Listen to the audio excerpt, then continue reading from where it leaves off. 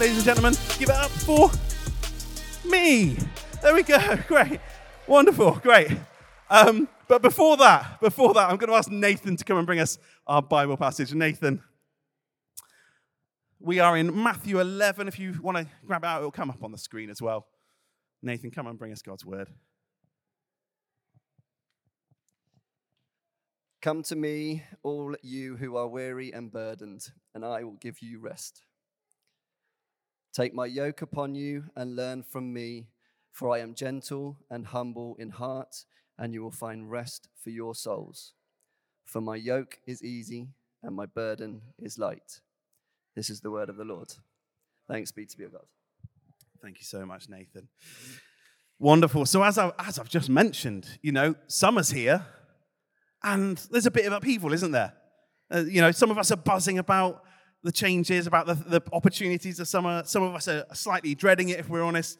Some of us are not that fussed at all. But it's a weird old time, the summer. And as I've just mentioned, that for us as a Bay Church family, this summer brings a lot of change. But for each of us, the summer can bring with it a lot of upheaval in our own lives as well. You might be a parent who now has 6 weeks of working out how to entertain and look after your kids whilst juggling all of the normal stuff of life. You might be someone who is in education and your normal rhythms and routines of sort of lectures or classes have just now suddenly evaporated for a few months. Or you might simply have a bunch of holiday lined up, which is going to disrupt your rhythms in a lovely way. Or the classic one, when you live somewhere as beautiful as Torbay, you might have a whole bunch of people coming to visit and stay with you this summer, and you're trying to work out, when am I going to fit them in, when I'm actually going to do a shop, all that sort of stuff, without appearing rude. Or you might not be affected by any of that stuff that I've just mentioned, but there is not a single one of us, friends, not a single one of us who will not be impacted by the sheer number of cars trying to navigate Paignton's one-way system as visitors try to get to the beach. So summer's going to come for all of us, guys. Summer's coming. And whatever age or stage you're at in life, the summer holidays, they have the capacity to disrupt our rhythms and routines for good or for ill. And primarily, the summer holidays offer us just that. That's kind of their main selling point. Holiday, the promise of rest. And so what I want us to consider this morning is, how do we do the summer well? How do we do the summer holidays well, wherever we're at? How do we rest when our lives maybe feel even more all over the place during the summer than normal? How are we supposed to holiday when we live in a place where people come on their holidays? And ultimately, I want to ask, how do we faithfully follow Jesus during the summer and avoid kind of accidentally taking a holiday from our faith? Because it's a little bit harder in the holidays to maintain our usual rhythms and routines, isn't it? For example, if I'm waking up at a different time during the holidays or with no school run to do, then honestly, my morning prayer routine, I can find it that little bit harder to kind of stick to at the same times. It all feels a bit hodgepodge. It's easier for it to be shorter. It can be, maybe even a TikTok exercise or shoehorned in around other stuff. If it's my daily bread, sometimes during this holidays, it can feel like it's a bit of a slice of toast as I head out the door, that sort of thing, instead of really nourishing stuff that I enjoy. And the temptation can be to either get all legalistic on myself and beat myself up when my rhythms are all out of whack, or to tell myself that it doesn't really matter and I shouldn't worry about it. But neither of those extremes are true. Because what that time of morning prayer isn't supposed to be is a tick box exercise or an occasion for stressing myself out. What it is supposed to be is an opportunity to begin the day by resting in Jesus. And for many of us, we think of rest as simply just time off from our work and responsibilities. That's kind of the default mode we can think of as rest. In fact, the Oxford English Dictionary, it simply defines rest as a spell of inactivity after a period of work, a break. But Jesus says, in the passage that Nathan just read to us, and Jesus says, "Come to me, all you who are weary and heavy laden, and I will give you rest." He promises to show us what it truly means to rest. Not to just rest from our work, but to rest in him. With a kind of rest which allows everything else to be set in its proper perspective. Our work, our play, our worship, our raising of families, our making friends, our welcoming of guests, even our naps and our eating of ice creams on the beach, it all gets put in its proper perspective when we intentionally embrace the rest that Jesus offers to us. Jesus is inviting us to experience a rest which is different to the kind of rest that the world offers us. And I want to encourage us this morning, at the start of the summer, that rest isn't actually about inactivity or somehow taking a break from real life, as if that could ever really happen. True rest is resistance. When we rest in Jesus, it's an active thing, we actively rebel against the broken stories which our culture tries constantly to tell us about rest and work and even about what it is to be a human being. And so what I want to do this morning is, in order to explore what it looks like to rest in Jesus, I first want to explore two of those broken stories of rest, which I think are really rampant in our culture around us and which we need to actively resist. So the first story that I think we need to actively resist is what we'll call the way of productivity. The way of productivity. This is where our understanding of what it is to be human beings is that we're here to work. Fundamentally, we're here to work in order to produce stuff or get stuff done or in order to make more money. Now, don't get me wrong. Meaningful work is a good thing, and being productive in that work can also be a good thing. And money can even be a good thing when it's stewarded well. But when our work and our productivity levels become the thing by which we understand our own worth as human beings, it all starts to go wrong. Work and money and productivity are great servants. They are lousy masters. Before training to be a vicar, I was a graphic designer for the best part of a decade. And there's lots of hard parts to being a graphic designer. Mainly, if I'm honest, how everybody else in the world also thinks they're a graphic designer. A bit controversial there. But one of the easiest bits of the job, though, was keeping track of how productive I'd been. Because I'd have all these clever apps I'd use to keep track of the amount of time I spent on each job so I could bill clients properly. And I'd have this project planner, which was basically just a fancy big to-do list. And every time I finished a task, I could tick it off and have the satisfaction that comes only with ticking something off of a to-do list. But then fast forward to my first few months as an ordained minister in the Church of England, and in those early months of myself and Matt and our families and some wonderful other people landing in the Bay and beginning to plant Bay Church, mostly my job was now meeting up with people for coffee, doing like DIY projects with Matt in the hall, and praying. There were lots of other things as well, but that was those are the main things. And I had this mini existential crisis where I couldn't work out anymore how productive I was being. No more tracking my time to build clients. No more fancy to-do list software. And I realized that for my entire time working as a graphic designer, I had allowed myself to be formed by a story about my life which was at odds with the story God proclaimed about my life. I had allowed productivity to become a bit of an idol in my life. And I had allowed productivity to speak a story over my life that I am only worth what I can produce. Do you resonate with that? That sense of feeling like we're only worth what we can produce. The author and theologian Michael Frost, he argues that, in fact, this is one of many of the problems we have with how we treat each other in our culture today hinge on how obsessed we are with productivity. In Western society, he says, all of our contemporary anxieties hang on this problem. Everything must bear the weight of productivity. Everything must bear the weight of productivity. We can begin to see our relationships with each other, the things we do for enjoyment, like sport or art, and the way we treat the most disadvantaged in our society through whether they are economically productive uses of our time. But obviously, if this is how we understand what it is to work, we only ever understand rest as being a break from work so that we can go back to being more productive when we go back to work. The whole world revolves around our work and our productivity. But if we only ever rest in order to increase our productivity, then we're resting in the promises of a different story and not resting in the promises of Jesus. The way of productivity, he says, come and bring your weariness and burdens and hold on to them whilst you go through the motions of what you think rest looks like. But Jesus says, come to me, all you who are weary and burdened, and I will give you rest. He says, take my yoke upon you, for my yoke is easy and my burden is light. My yoke is easy and my burden is light. That's the yoke that Jesus asked us to carry, a light and easy one. Now, Jesus, for a point of clarity, Jesus isn't talking about eggs here when he's talking about yokes, all right? He's speaking to a bunch of people in first century Galilee in a society which is much more used to agricultural and farming imagery than we are even in 21st century Devon. And a yoke, we got a little picture of a yoke, two cows, bulls. I should have done some more research on what those actually are.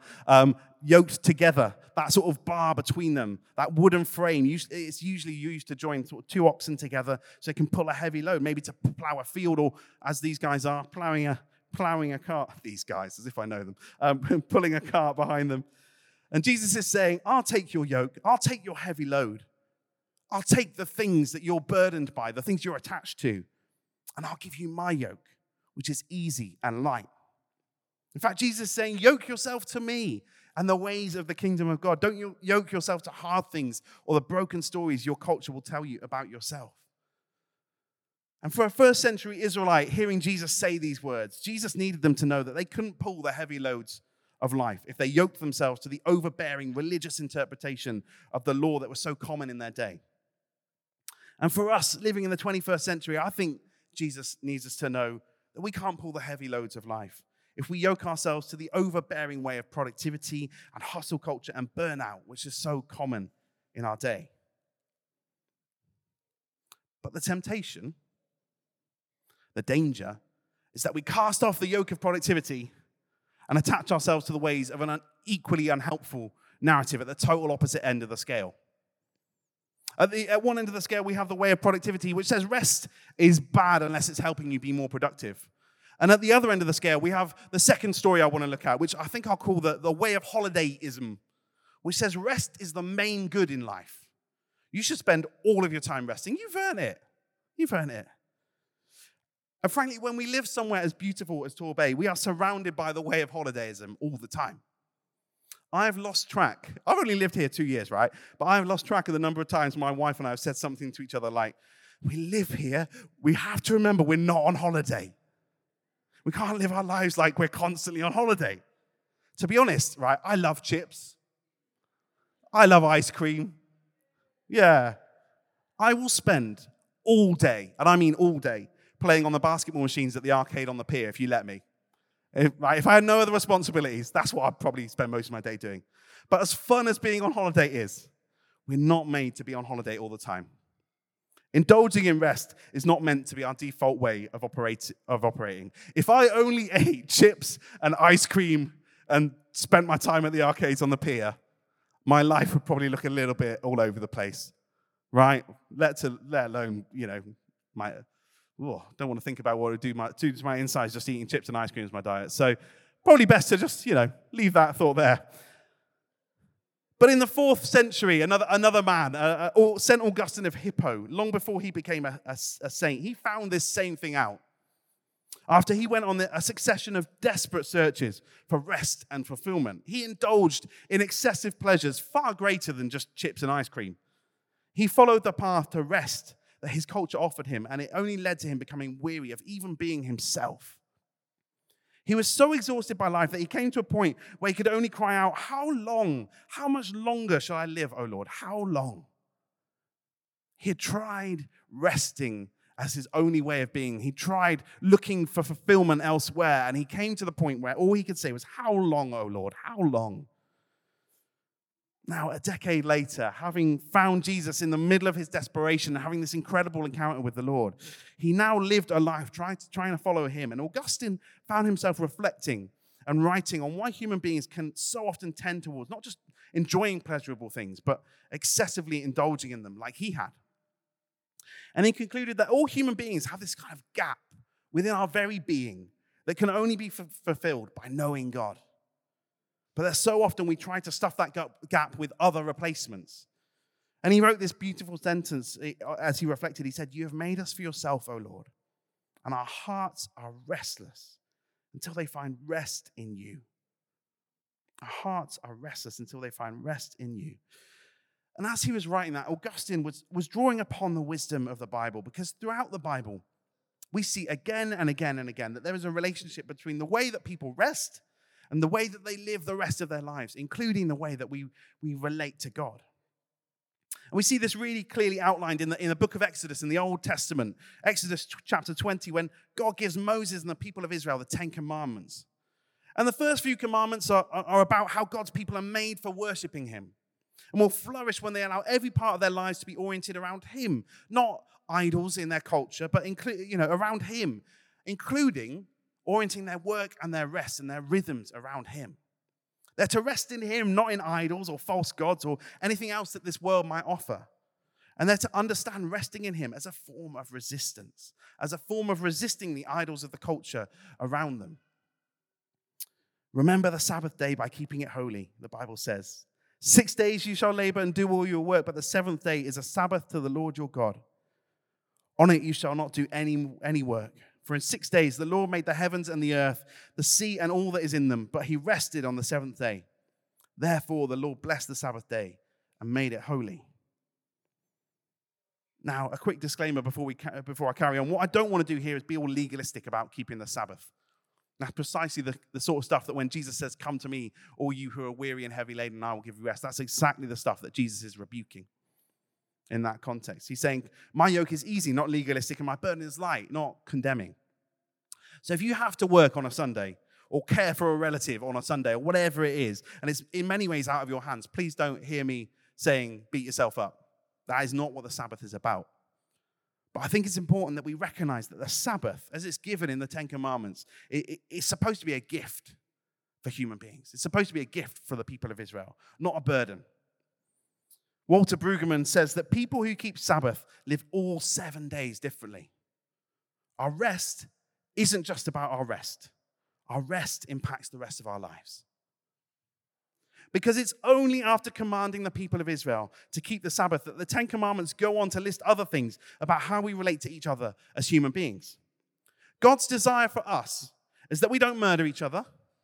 We don't commit adultery with each other. We don't steal from each other. But genuinely, it appears that higher up on his list of priorities for us is that we take time each week to properly rest in him. It is as important to God that you take a day off to rest in him as it is that you don't kill people. God's vision of the good life for us as human beings involves us carving out time in our week to rest in him. He has made us for himself, and our hearts are restless until they find rest in him.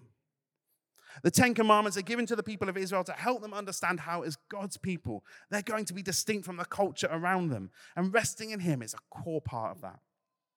And so when Jesus invites us as God's people to rest in him, he echoes that. He invites us to be distinct from the culture around us in the way that we rest. Not by overindulging or oversleeping or trying to take a break from all of our responsibilities and living our life like we're on holiday, but by drawing near to him. And so what does it look like to pursue the way of Jesus when it comes to our rest? Because in the stories that the ways of holidayism and productivity tell us, we can either feel inconvenienced by anything which feels like work or not fussed about anything which isn't productive. And so we can try to rid ourselves of the things in life which aren't convenient or time efficient for us. Spending time with other people becomes inconvenient, so we don't bother with it. That's a lot of effort, isn't it? Putting our mind or our hands to deep, fulfilling work feels overbearing, so we don't bother with it. Getting to church on a Sunday morning feels like a bit of a faff or a waste of time, and so we don't bother with it. Now, I'm not going to stand here and say that coming to church every Sunday will fix all of our problems, especially seeing as we're not actually here next week. But I do genuinely believe that the formative habit of taking time to worship God together as a church family every week is nourishing for our hearts, for who we are as humans. And ultimately, that is God's desire for us. The world around us may say that we either rest to get more work done or we rest as an escape from all that pesky work. But against that backdrop, Jesus comes to us as he did to those in the first century. And he says, all you who are weary and heavy laden with the narratives that your culture has loaded you up with, come to me and I will give you rest. True rest. Real rest. And how do we do that? We simply come to him. We come to him knowing that he's not austere and demanding in heart, as the author Dane Ortland puts it. He doesn't call himself exalted and dignified in heart. Jesus doesn't even describe himself as joyful and generous in heart. In the only place in the whole of the Gospels where Jesus says, this is what my heart is like, he says, come to him knowing that he is gentle and humble in heart. We can take him at his word. We can accept his invitation. We can come to him. That's it. It's not a trick. Jesus invites us to just keep carving out that time, to keep coming to him, to keep spending time with him, trusting that he is who he says he is. When we mess it up, he'll only ever meet us with grace. But when we come to him, he will take our weariness and our burdens. He will bring us a lightness and easiness, and he will bring rest to our restless hearts. And so, friends, I want to encourage each and every one of us this morning that we can come to him this summer and always. When the way of productivity says, start your day by checking your work emails, we're going to say, no, I'm going to start my day with a short prayer, even if it's a bit messy. I'm going to start my day by reading a passage of scripture before I've even touched my phone. Even if the kids are clambering all over me, I'm going to try this. I want to start my day by resting in him. When the way of holidayism says, go on, you know what, you've earned another treat this evening. Why not watch another 2 or 3 hours of Netflix? I know you've got stuff to get up for in the morning, but 2 a.m. isn't that late, is it? And you wake up in the morning and like, oh, why do I do this to myself? I assume I've never had any experience with that sort of thing. I couldn't relate. But we're gonna say, no, do you know what? I choose to curate wisely and enjoy the things that I watch for entertainment. Lord, may they ignite my imagination, but I also choose to respect the dignity and finite nature of my body by saying a prayer now and going to sleep, getting a good night's rest in him. I want to end my day by resting in him. When the way of productivity says, going to church, nah, mate, there are better uses of your time. And on the other shoulder, the way of holidayism says, going to church, nah, mate, you've earned a Sunday morning lion. We're going to say, no, I'm going to go to church to keep the Sabbath with my community, my church community, my family, and to draw near to Jesus as we worship him together. I want to carve out time each week where I join with others in resting in him. Because that's what we do here. We're resting in him when we worship him. Friends, we resist the ways and idols of productivity, of holidayism, of our culture by actively choosing to rest in him. So carve time out in your day to rest in him. Carve a day out in your week to keep the Sabbath and rest in him. Do something each day this summer which resists the yokes this world tries to place upon you. Because ultimately, by his death and resurrection, he has made a way for all of our burdens to be dealt with. For even the burden of death itself has been made that much lighter by him. Death has now lost its sting, the Bible says. Everything sad and deathly will one day come untrue when Christ returns again. And God himself will wipe away every tear from every eye as we find our ultimate rest in him. So friends, this summer, may you know that true rest is resistance.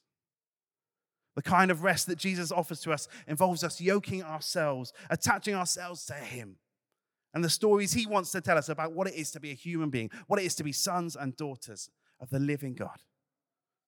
May we allow him to restore us from our weariness.